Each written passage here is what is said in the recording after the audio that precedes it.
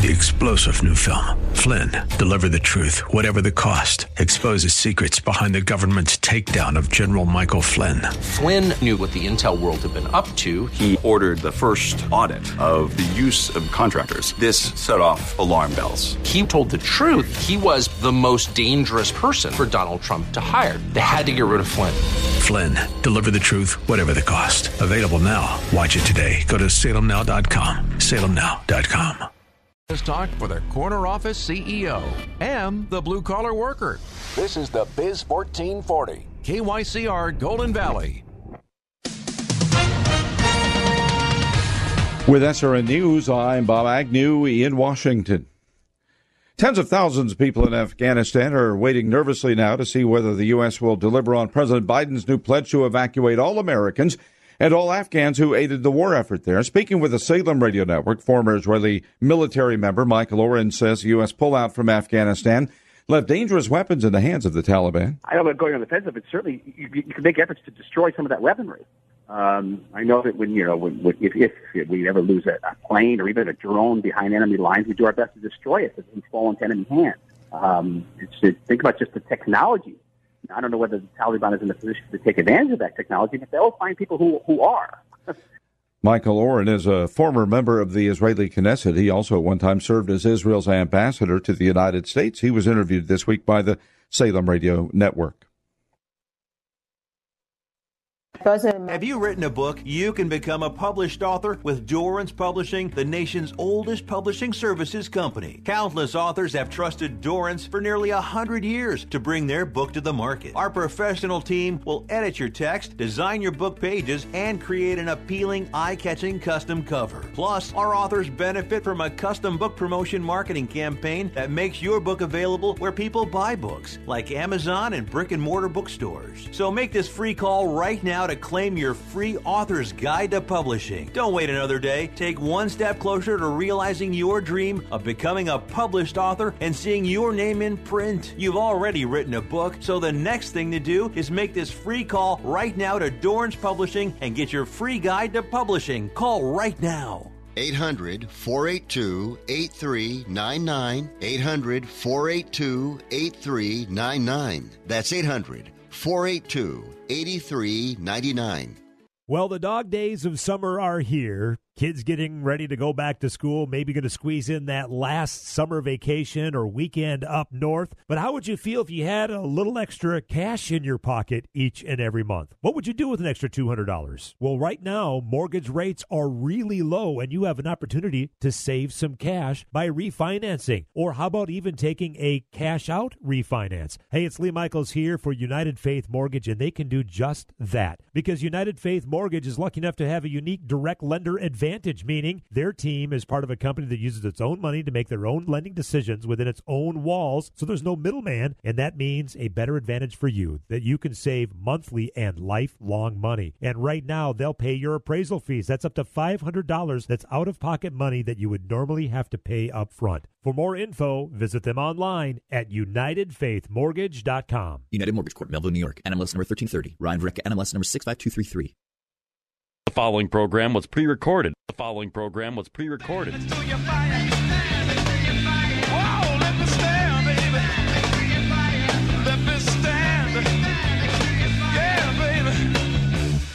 Welcome back. This is the King Banaian Show on the Biz 1440. Thank you for listening today. We are very happy to have you with us here today on the King Banaian Show on the Biz 1440. And we're also happy to have our guest join us today from the Legatum Institute, Sean Flanagan. Sean, I'm trying to pull up your title, Director of Impact and Partnerships at the Institute, and the lead author of a new study of the United States Prosperity Index. Sean, good morning and welcome. Good morning. Thanks for having me on, King Banaian. Nice to be with you. Nice to be with you as well, sir. I'm looking right now at a map of the U.S. and says that's colored by off your website, usprosperity.net. And as I look at the map, and I'm here in Minnesota, and I hovered my mouse over Minnesota. It says Minnesota ranked number 3. Tell me what that means, Sean. Yeah, very happy to. So we're at the Legarten Institute. We're a think tank based in London, but global remit. Our mission is about helping to create the pathways from poverty to prosperity. So what you see on that map, Banaian, is basically we've created an index for both globally, which we've been doing 15 years, measuring prosperity across 167 nations. And then 3 years ago, we produced the United States Prosperity Index, measuring prosperity across the 50 states of the Union and Washington, D.C. And when we talk about prosperity, we mean a combination of both economic and social well-being. And what we've done through the index is take that concept and then sort of dismantle it further into all those things that we believe leads to a truly prosperous life. So within the index, we've got 3 broad domains. Inclusive society, so that measures things like personal freedom, governance, safety and security, social capital.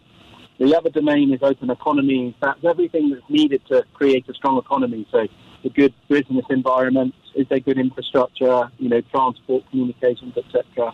And then the final domain is empowered people, which looks at the lived experience of people. So here we're measuring things like education, health, living conditions, and the natural environment.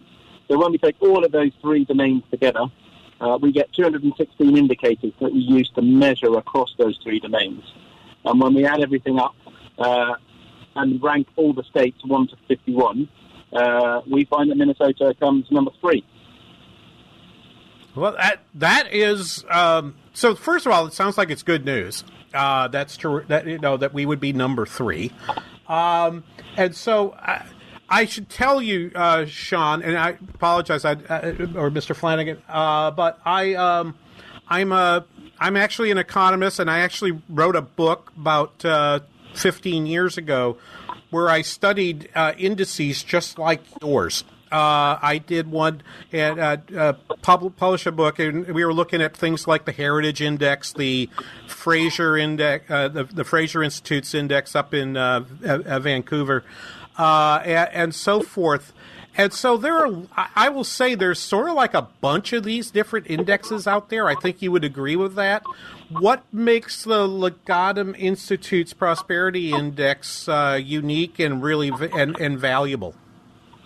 Yeah, no, that's such a good question. In fact, you mentioned the Fraser Institute, and they were one of our advisors. We had 40 advisors when we created the US index, because your listeners might rightly be asking, what's a Brit producing an index on the US for? And we took our global index and applied that to the US with the help of 40 experts. But I think when we looked at the US, you're absolutely right. There are lots of indexes. There's the rich states, poor states. There's the Freedom Index. There's many different, the Social Progress Index.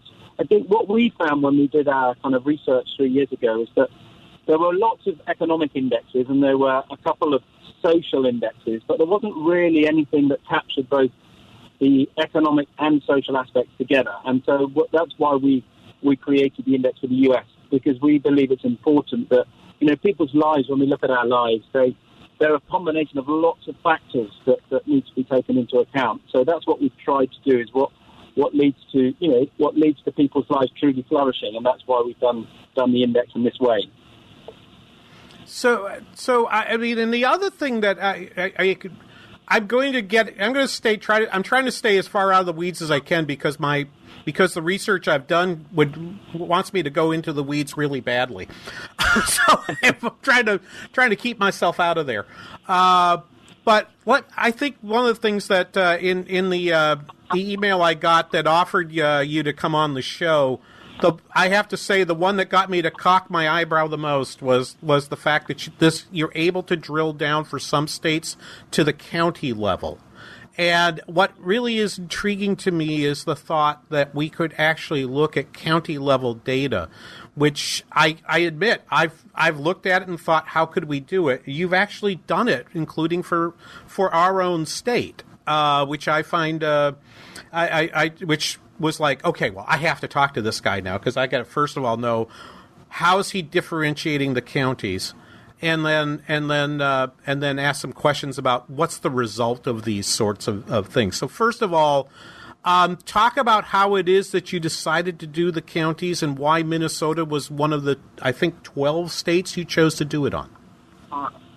Yeah, so when we first created the index in 2019, that's when we produced the state-level index, and that was our primary focus. But obviously when you come to look at the U.S., you know, a lot of these states are large, either size-wise or population-wise. And so we recognize that to really understand how prosperity is distributed within a state is quite important, because that will help inform the most effective policy making, we believe. And so we embarked last year on creating the index for 8 selected states, and they were selected partly by demography, partly by geography, but also by size. So last year we did California and Texas because of their size, and then we are funded. We are a charity, so we're funded to do this work through a number of trusts and foundations.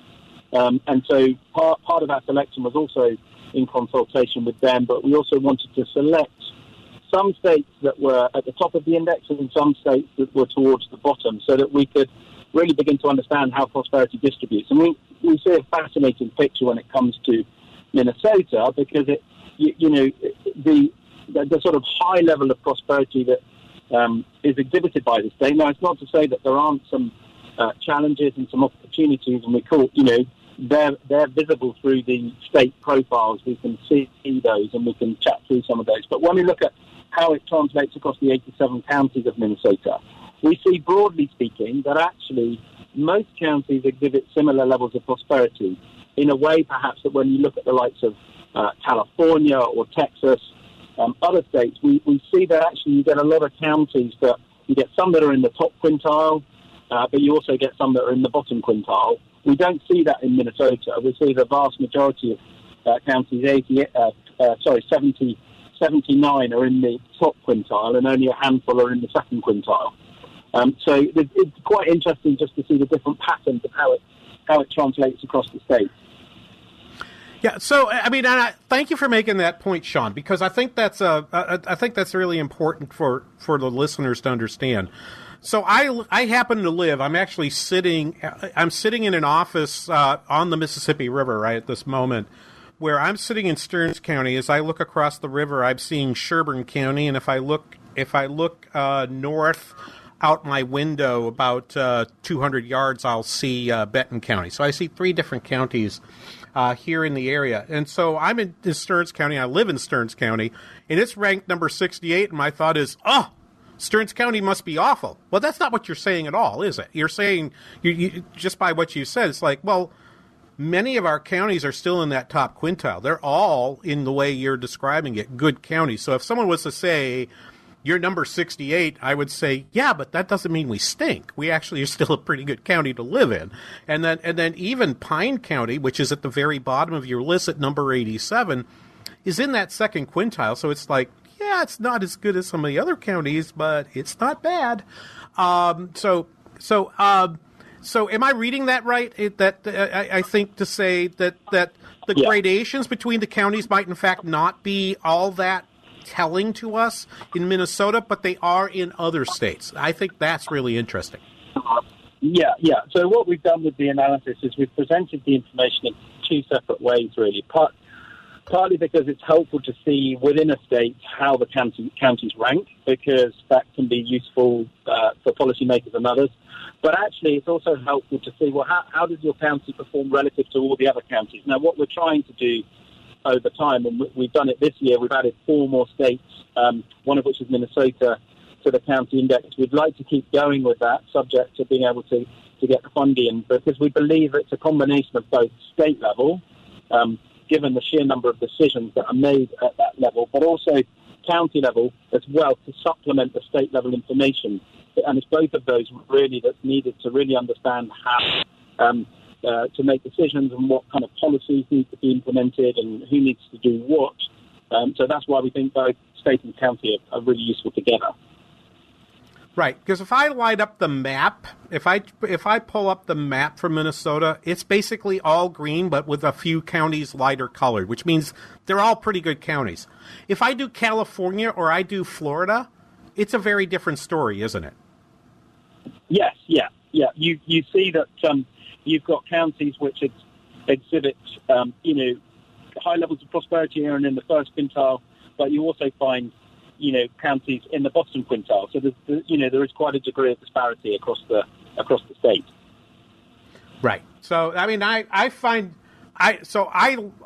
appreciate that having that point made is that if you look at the counties, it's more important, at least to me, you've got to not just look at like, I'm number 68. You have to look at, but what color am I on the map? It really, I think, matters to us. So what I want to do, Sean, is I want to take a break here. When I come back, what I want to explore is, suppose I'm in a state or a county, and I'm more interested actually in, what if I'm in a county that is not the brightest green? What is it that your research shows would be some ideas for how to get there, other than get up and move to some other place?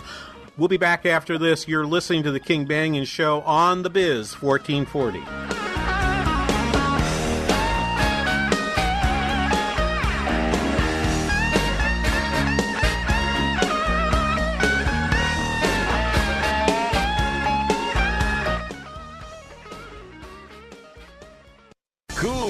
Voiceover, zany sound effect. We were going to write something flashy about streaming us at radio.com, but considering how easy it is to do, we'll keep it simple too. Listen to the Biz 1440 on the free radio.com app. First, we decide where we want to go. Then we need to know the best way to get there. Hi, my name's Adam Barada. I'm the owner of Advantage Gold. We're the highest rated precious metals firm in the country. We teach people how to own physical gold and silver. Now, we've won the Best of TrustLink Award 4 years in a row because we educate our clients on how to buy gold and silver the right way. We don't pay celebrity spokespeople millions of dollars. We'd rather pass that value on to you. Call 800-900-8000 and speak with one of our experts. We'll send you a free gold kit along with my latest #1 national best-selling book, The Great Devaluation. Call 800-900-8000. That's 800-900-8000. Get the best information, the best process, the best service, the best value. Call Advantage Gold at 800-900-8000. Call 800-900-8000. The Bell Squad radio show airs every Sunday from 11 to noon on the Biz 1440. They address today's mortgage loan process and how to navigate through a highly competitive market. The Bell Squad team with Bell Bank Mortgage is paying it forward and giving back to the community. Experienced lenders with the Bell Squad will talk with local professionals from a variety of industries, highlighting local businesses and communities. Join the squad Sundays at 11 a.m. on the Biz 1440. Well, I moved into the house in the summer of 2018, and the siding was terrible. Hi, I'm Dave from Matamidi. I got a hold of JTR through friends. It almost looked like a giraffe. There were dark stains where the water had saturated the old paint that was on it, but there were other things that needed addressing, and there were a multitude of things, from putting doors in and railings and doing some electrical and things like that, all of which JTR gladly folded into the contract and took care of for me. It was an amazing transformation. In fact, my brother-in-law, who had visited before we had the siding done, when he came back about a month after it had been done, he stopped out in front of the house and called me and said, "What's your address again?" Because he couldn't believe the difference. Contact JTR Roofing now for your siding, roofing, and window needs. Listen to the King Banaian Show Saturday mornings at 9 here on the Biz 1440. It's the latest economic news, trade information, your monthly jobs report, and much more. Join us this Saturday morning live on the Biz 1440. Only could, but don't play with me, 'cause you're playing with fire. Welcome back, King Banaian Show, the Biz 1440. We're visiting this half hour with Sean Flanagan, who is a director of Impact and Partnerships for the Legatum Institute. Sean, thank you again for spending time with us this morning on the King Banaian Show. I have a couple more questions that I'm gonna telescope back out of the counties and into states and then into countries. Very clearly, even though the U.S. isn't number one, this isn't like we're doing the Olympics here. As your report clearly states, the United States is a very prosperous place, but there are pieces that you identify that are holding it back. Can you talk about how it is that you can say both those things at the same time? Yeah, I think that's great. Well, thank you again for having me on, King Banaian. I think, it's both because when we look at prior to the pandemic, prosperity has been rising in the U.S. year on year, driven by strengthening the economy post the financial crisis at the end of the noughties, but also other aspects of prosperity. So, the skill set of the adult population increasing, reductions in property crime, and also reductions in certain behavioural risk factors have kind of driven the improvement in prosperity, which is great. And I think, post-pandemic, we're already beginning to see rates of business startups accelerating, and such that 2020 was the highest on record, and that growth has continued into 2021 and up until writing the report. So I think there's lots to be confident about. But I think also when we look at the global ranking of the U.S. in our U.S. and our global prosperity index, I mentioned those three domains: inclusive societies, open economies, and empowered people. What we find is that on the open economies domain, as your listeners would probably, absolutely recognise, that the U.S. ranks 7th globally, does really well. But when you look at some of those broader aspects of prosperity, particularly safety and security and health, the U.S. ranks 66th and 59th, respectively. And it's that those rankings pull the U.S. down overall to 18th in global, which is still a very strong performance. But one of the other things we talk about in the report is what we see through the indexes prior to the pandemic. There were three also broad areas that we think shouldn't be lost sight of as the COVID rescue plan is put in place by each state. So things like declining social networks. So this is in the social capital pillar, which is measuring the strength of relationships. And it's like concentric circles. At the middle, you've got those relationships which are most dear to us, family and very close friends. But and they've been strengthening, which is good. But the wider social networks, that's the extent to which people engage with others in their neighborhood, their neighbors, talking to, doing favors for. That's deteriorated in most states. We also see mental health, which was already weakening across the U.S. even prior to the pandemic, has been further exacerbated.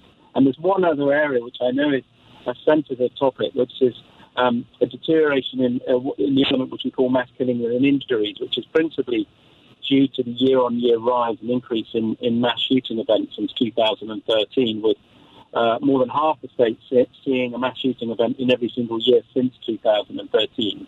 And we highlight these areas because we think they're important not to be lost sight of and should be forming part of a rescue plan for each state, not just focusing on those impacts of the COVID pandemic. Well, let me take that, and I actually will drill down to my own experience here. So this week in the United States, many communities will have something called National Neighborhood Night Out event, which is usually sponsored by your local police department, and they organize, and so people in neighborhoods will organize picnics where the neighbors will show up. One of my neighbors came by with a flyer saying, "Hey, National Night Out is at our place this year. Come at 5 o'clock come at 5 o'clock or at any time between 5 and 8." And it is organized. I think there are attempts to do that. Obviously, last year there was no night out. We couldn't do it because of COVID. This year we are. It's an outside event, so it's I think quite safe for people to get to. And the other thing, Sean, that I point to, at least here in our community, is we have various events where musicians perform in parks where people are invited for free, put on by a Rotary or another kind of social service organization, a voluntary organization. I'm not being defensive about this, but I'm saying that there's evidence that some of that happens and that's happening right now? And I just wonder how much of those events were also curtailed because of COVID and hopefully are coming back as we begin to come out of this. Yeah, no, I think that's a really good point. And they're exactly the type of events and gatherings that, that can build social capital, bonding social capital between individuals and others. What we highlight in the report is just purely looking at the data and the metrics we use, is that we see that since 2011, because we've got trend data so that we can assess how things have changed, we see that actually year on year that has been weakening. So it feels like there's some attention that needs to be given, but it's exactly those type of events, building that sort of sense of community, which is so important. Yeah, and I think, Sean, I don't know if you have any particular examples to draw on, but I believe that there's some pretty good evidence that the building of social capital actually increases the economic vitality as well as the inclusiveness of that growth to all parts of a community. Do you have any examples, maybe within the United States, but maybe also globally, that where you could say that increase in social capital has increased prosperity in sort of measurable economic terms? Yeah, so alongside this kind of analytical report, we have a document which looks at the conceptual idea of prosperity, and that's exactly right. We draw upon quite a lot of research that talks about the connective tissue between increasing social capital, leading to improved economic output. And that's one of the things that we're very keen to stress around the prosperity index. Is it shouldn't be seen as silos, because these things are very connected across the index. And so, there's been a lot of work in the US, for example, around social determinants of health. For many years, the focus was on, not just in the US, but I think also in the UK, on just working or focusing very much on health outcomes. But there's a lot more work now recognizing on those upstream services, that those other things that lead to good health outcomes, the quality of people's environment in which they live, access to green parks and all those things. So absolutely, this prosperity is interconnected, and that's why we put the index together, really, because our lives are complex and integrated and interconnected, and all these things, play into one another. So it's exactly, completely agree with what you just said. Yeah, and just to add one more piece to it, because as I said, this is like an area that I have a professional research interest. I'm not just doing this as a radio host. I'm an economist who works at a university and member of our own of the city's economic development authority. So I have some official roles here too.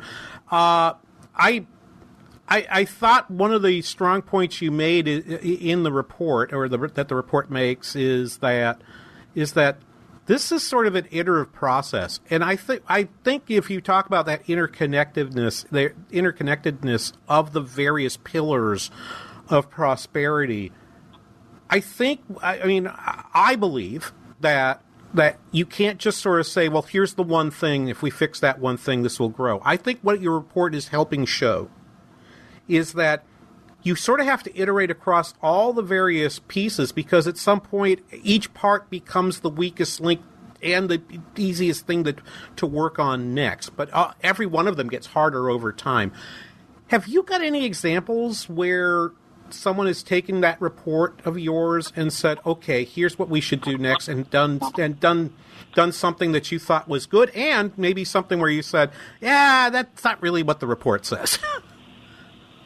Yeah, I think, we're beginning to see the index being used in different places. I could give a couple of examples. So we were working actually with a policy institute in Mississippi who wanted to look at how the high cost of healthcare was restricting access to certain groups in society. And the reason why that was is because there was sort of legislation that almost stopped new players coming into the market, and they were able to use the index, looking at the health pillar, looking at the care systems element, to actually say to support their argument to say, actually, we need to address this because very high percentage, I think it was over 20% of people couldn't afford healthcare. And that's because the cost was too high. So the report's being used, and I think being on the other side of the pond is quite helpful because we are hopefully seen as bipartisan, and we come humbly with the index to say, look, we believe is a useful resource. We actually did a launch webinar for the report last week, and we had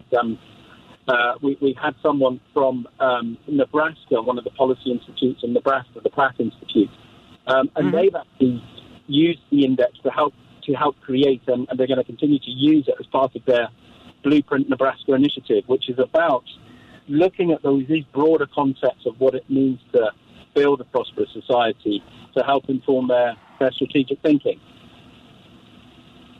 I think that's fabulous, and I wish I had more time for you today. I'm just super interested in the work you're doing and the fact that it's getting uptake in states and maybe even in communities within states. I think is great and commendable work. So congratulations to you and the Legatum Institute for this report. Sean Flanagan, Director of Partnerships and Initiatives. Thank you so much for being with us today, and we look forward to perhaps talking to you again real soon. So can I just mention the website, King, just in case? Please do, yeah. Yeah. So it's all freely available on usprosperity.net. usprosperity.net. You can go and get a profile for your state or for the 87, or each of the 87 counties to have a really good dig into, strengths and weaknesses and what might be the opportunities. Yeah, I think that it's great. I will make sure that that gets tweeted to our listeners as well that use the internet to participate. And thank you again, Sean, for your time today. Appreciate it very much. Thanks for having me on. Good to talk to you. You bet. Nice to talk to you. We'll be back right after this. You're listening to the King Banaian Show on the Biz 1440. Come on, baby, you drive me crazy. Goodness gracious, great balls of fire.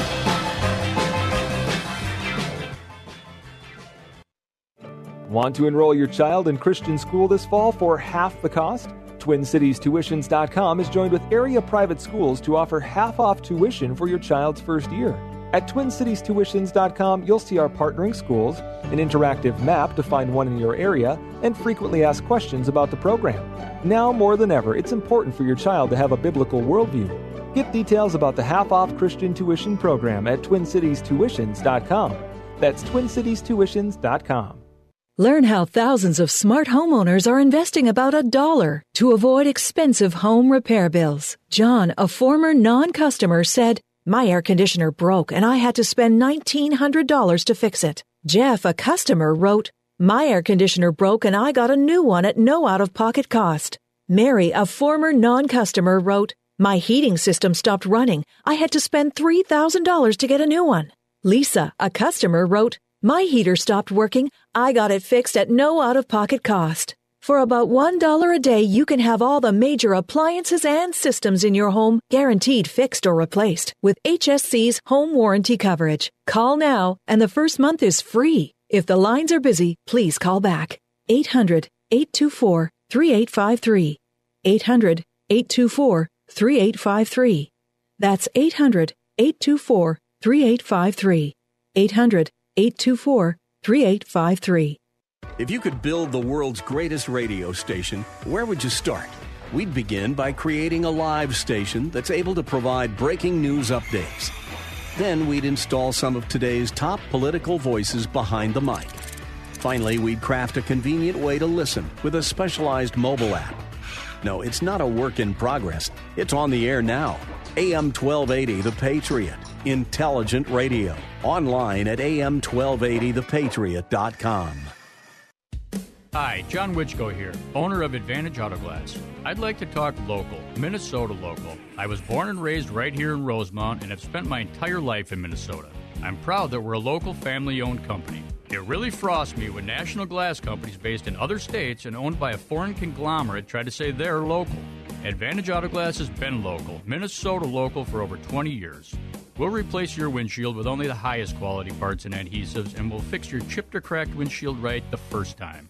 Advantage Auto Glass has an A-plus rating with the Better Business Bureau, and we're a preferred shop for all major insurance companies.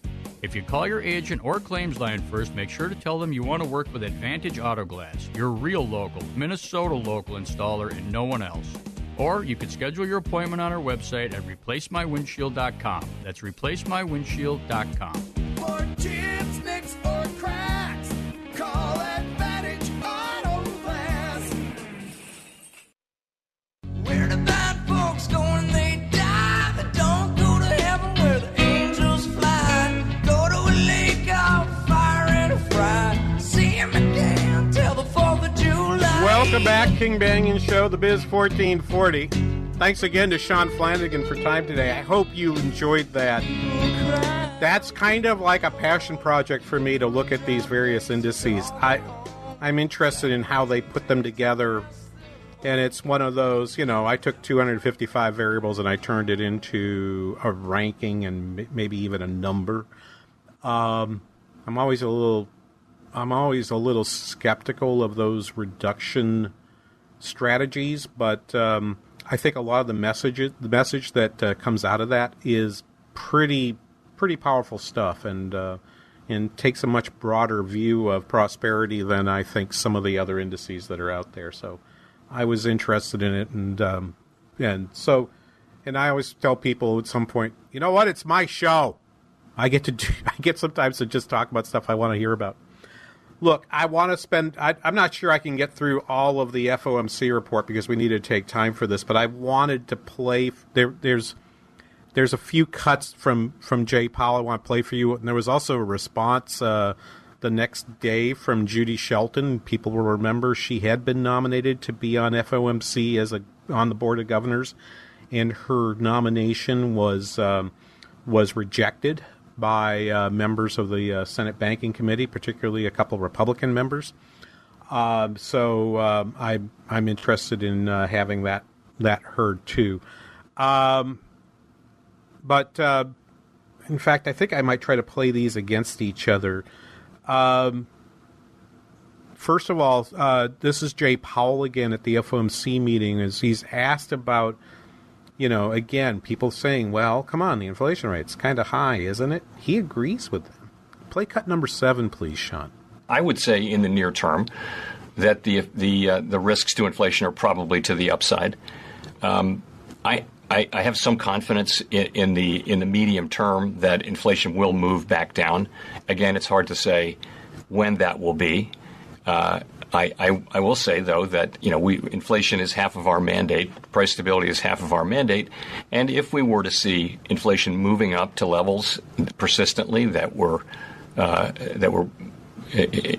above, significantly, materially above our goal, and particularly if inflation expectations were to move up, we would use our tools to guide inflation back down to 2%. I think that's worth playing that vis-a-vis. This was Judy Shelton on CNBC on Thursday, sort of saying, well, what's the basis for that thought? Play cut 14, please, Sean. The chairman of the Federal Reserve should have a lodestar. They should know why they're carrying out their policies. I think that some of his monetary decisions, and I'm going back to even when he was on the Board of Governors with Janet Yellen, have shown an inconsistency in terms of, is he committed to productive economic output, and does he understand the role of money in facilitating that? Well, all we've heard so far is, inflation is above. It surprises to the upside, and if it stays persistently there, we'll move things back down. But it's only half the mandate. So I have to say I agree with Dr. Shelton. I don't really understand what it is that he's getting at with this. Let me continue on with the Powell press conference. I'm flipping through. I have to flip through pages to find the next set of markers. One of the things that he certainly believes, and I think he's picked up, and again, and I've made this point before, I don't think you need to be an economist to be the head of the Federal Reserve, but I'm always interested when a non-economist is the head of the Federal Reserve. I want to know so what did you learn about economics? And it was very telling to me, this response to something from David Gura, who's a reporter at National Public Radio, and he's asked to sort of explain. I mean, he gets buttered up by this reporter to say, "Hey, you're a good storyteller, and you've helped us try to understand what he uses this term transitory. So tell me what you really mean by transitory, and so forth." He gives this is his answer. Cut number 8, please, Sean. When we think of inflation, we really think of inflation going up year upon year upon year upon year. That's inflation. When you have inflation for 12 months or whatever it may be, I'm just taking an example and not making an estimate, then you have a price increase, but you don't have an inflation process. And so part of that just is that if it doesn't affect longer-term inflation expectations, then it's very likely not to affect the process of inflation going forward. So what I mean by transitory is just something that doesn't leave a permanent mark on the inflation process. That is a very telling statement, because I hear that statement and understand. I'm a university professor who taught macro theory and taught money and banking for over 30 years before I came into the dean's office. I've graded thousands of macro and monetary theory exams. If I read that, explain what transitory inflation is, that's not a bad answer. But the model in the head of the student that answered this would be the model that says past inflation eventually causes market participants to be conditioned to expect inflation going forward. And that it's only based on what's happening with prices. What Dr. Shelton is saying, which is important, is he doesn't seem to believe that money going up year after year after year, by having the taper not happen, and when it does happen over time, that adding $120 billion a month to the central bank's balance sheet is non-inflationary. There's no reference to that whatsoever. He then goes on to say this regarding maybe how they're picking up information from price increases. Cut number 9, please. To the extent people are implementing price increases because raw materials are going up or labor costs or something's going up, the question really for inflation really is, does that mean they're going to go up the next year by the same amount? So you're going to be in a process where the inflation process gets going, and that happens because people's expectations about future inflation move up, and we don't think that's happening. There's no evidence that it's happening. And so that's the mindset he's in, and there is no reference to how money might play a role in that. Judy Shelton, again on CNBC on Thursday, adds the fact that this is a fellow who maybe doesn't remember everything that he did in 2018 and 2019. Play cut number 13, please, Sean. 13. Remember, he, after raising 5 times with Yellen in his first year in 2018, he raised another 4 times. So that was 9 consecutive rate increases. And then in 2019, he withdrew 3 of them. So both years, we had pretty good growth. And I think that maybe he's overestimating the role of monetary policy in economic growth. And I would say, on the other hand, he seems to be underestimating the role of monetary policy on inflation. I'm pretty clear about how I think about inflation. That inflation is eventually a monetary phenomenon. You cannot have a sustained inflation without sustained monetary growth. The balance sheet of the central bank has expanded from $2 trillion from 1 to 2 trillion in 2008-2009 to about 4.5 trillion by 2017. Started to wind back so that by 2020, beginning of 2020, it was down back to 3.5 trillion, and now has expanded past 8 trillion.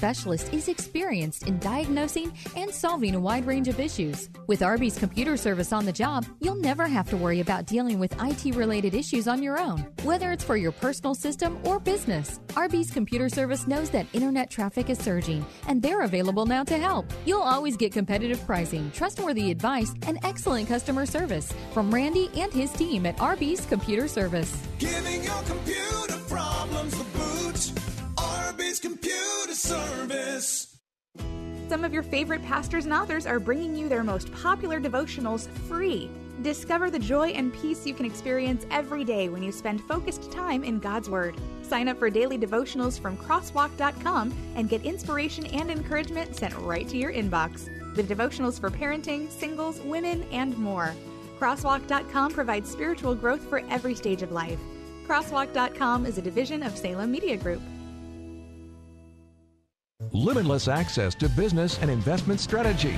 Listen to the Biz 1440 with our free app, your smart speaker, or with iHeart, TuneIn, and radio.com. We live in the Twin Cities and invest worldwide. Fire, and I bring you fire.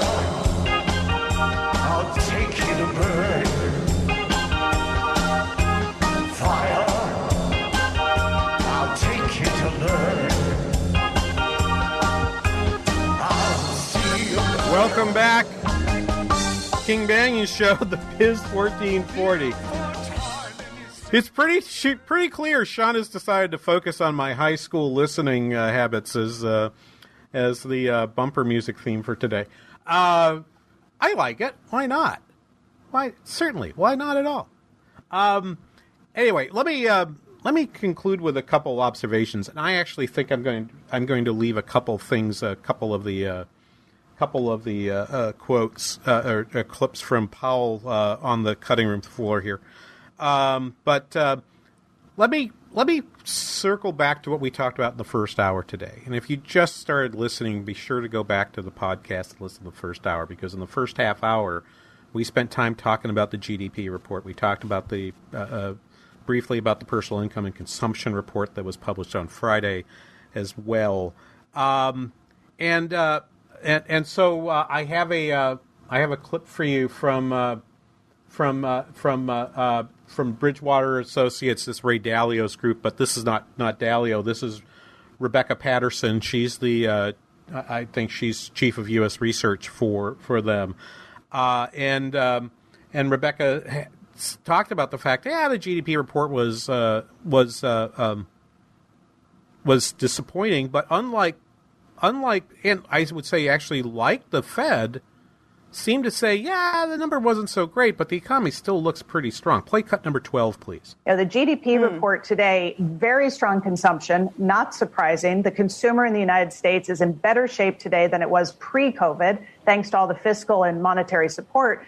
What pulled GDP lower than expectations was inventories. Companies are struggling to meet the really strong demand, in part because of supply chain disruptions, in part caused by COVID.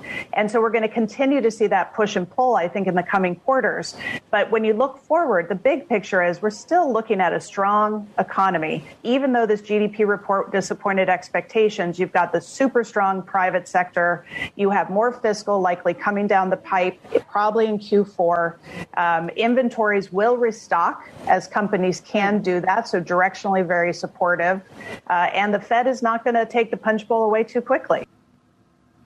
I actually think that, so the last point, the Fed's not going to take the punch bowl away too quickly.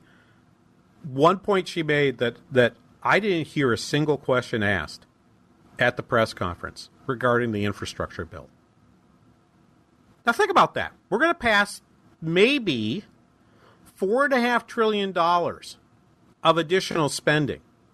$4.5 trillion, more than the 2019 budget for the United States was. We're going to do a delta of 4.5 on a budget that 3 years ago was about 4. Not a single question asked of the Fed. They only had to ask again and again about when's the taper, and I just find that interesting.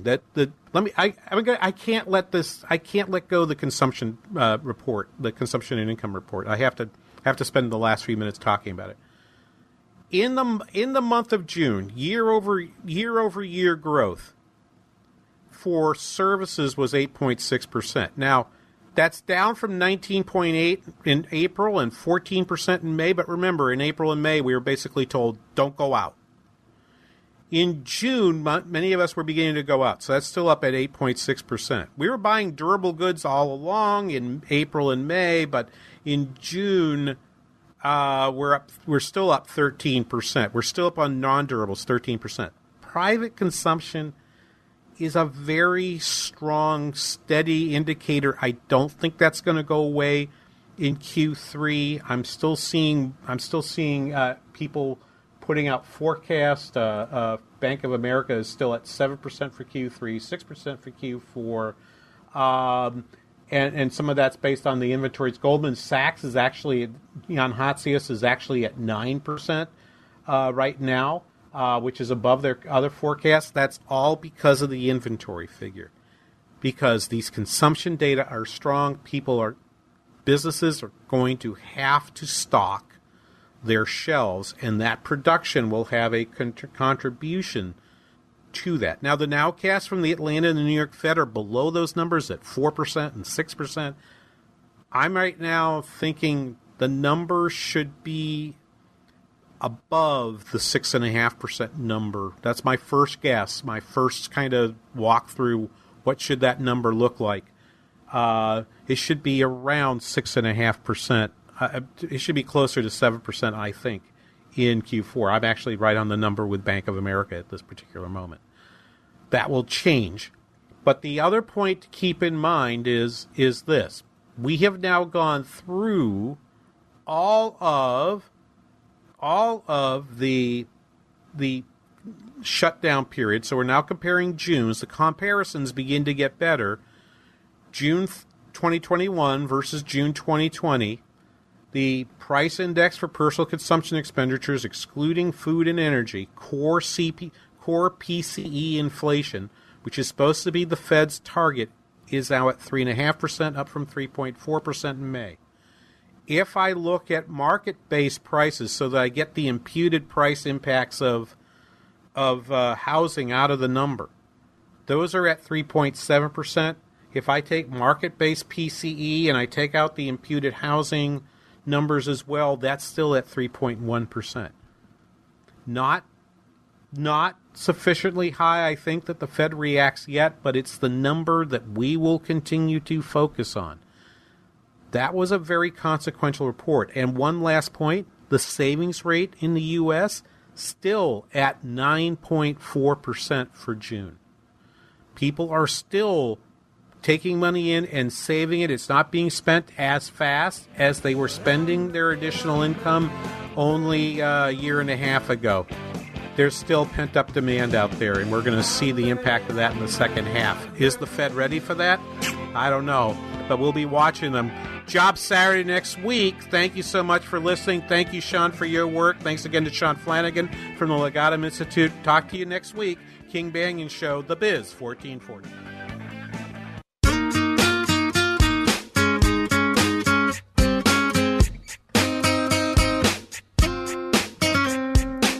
This is a potter's field. When people can't pay for their funerals, they are buried here. It is a lonely, desolate place, littered with unmarked headstones. No one visits. No one leaves flowers. But it doesn't have to be that way. For as low as $1 a day, you can ensure your family will have the money to pay your funeral expenses. We offer burial insurance plans that pay up to $30,000. Considering the average funeral costs more than $10,000, that's peace of mind for your family. There are no medical exams, your rates won't increase, and your policy cannot be canceled as long as you make your premium payments. Call now to get approved in minutes and ensure your final resting place is more than just a pauper's grave in a potter's field. 800-323-8137. 800-323-8137. 800-323-8137. That's 800-323-8137. Paid for by Final Expense Direct.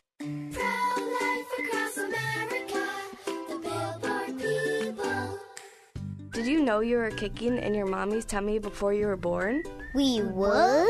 Yep, I just learned at school that babies move and kick before they're even born. No wonder we're so good at soccer. That's right, kids. A preborn baby is moving about and even kicking just 14 weeks from conception. Hello, my name is Marianne Koharski. I'm the director of Pro-Life Across America.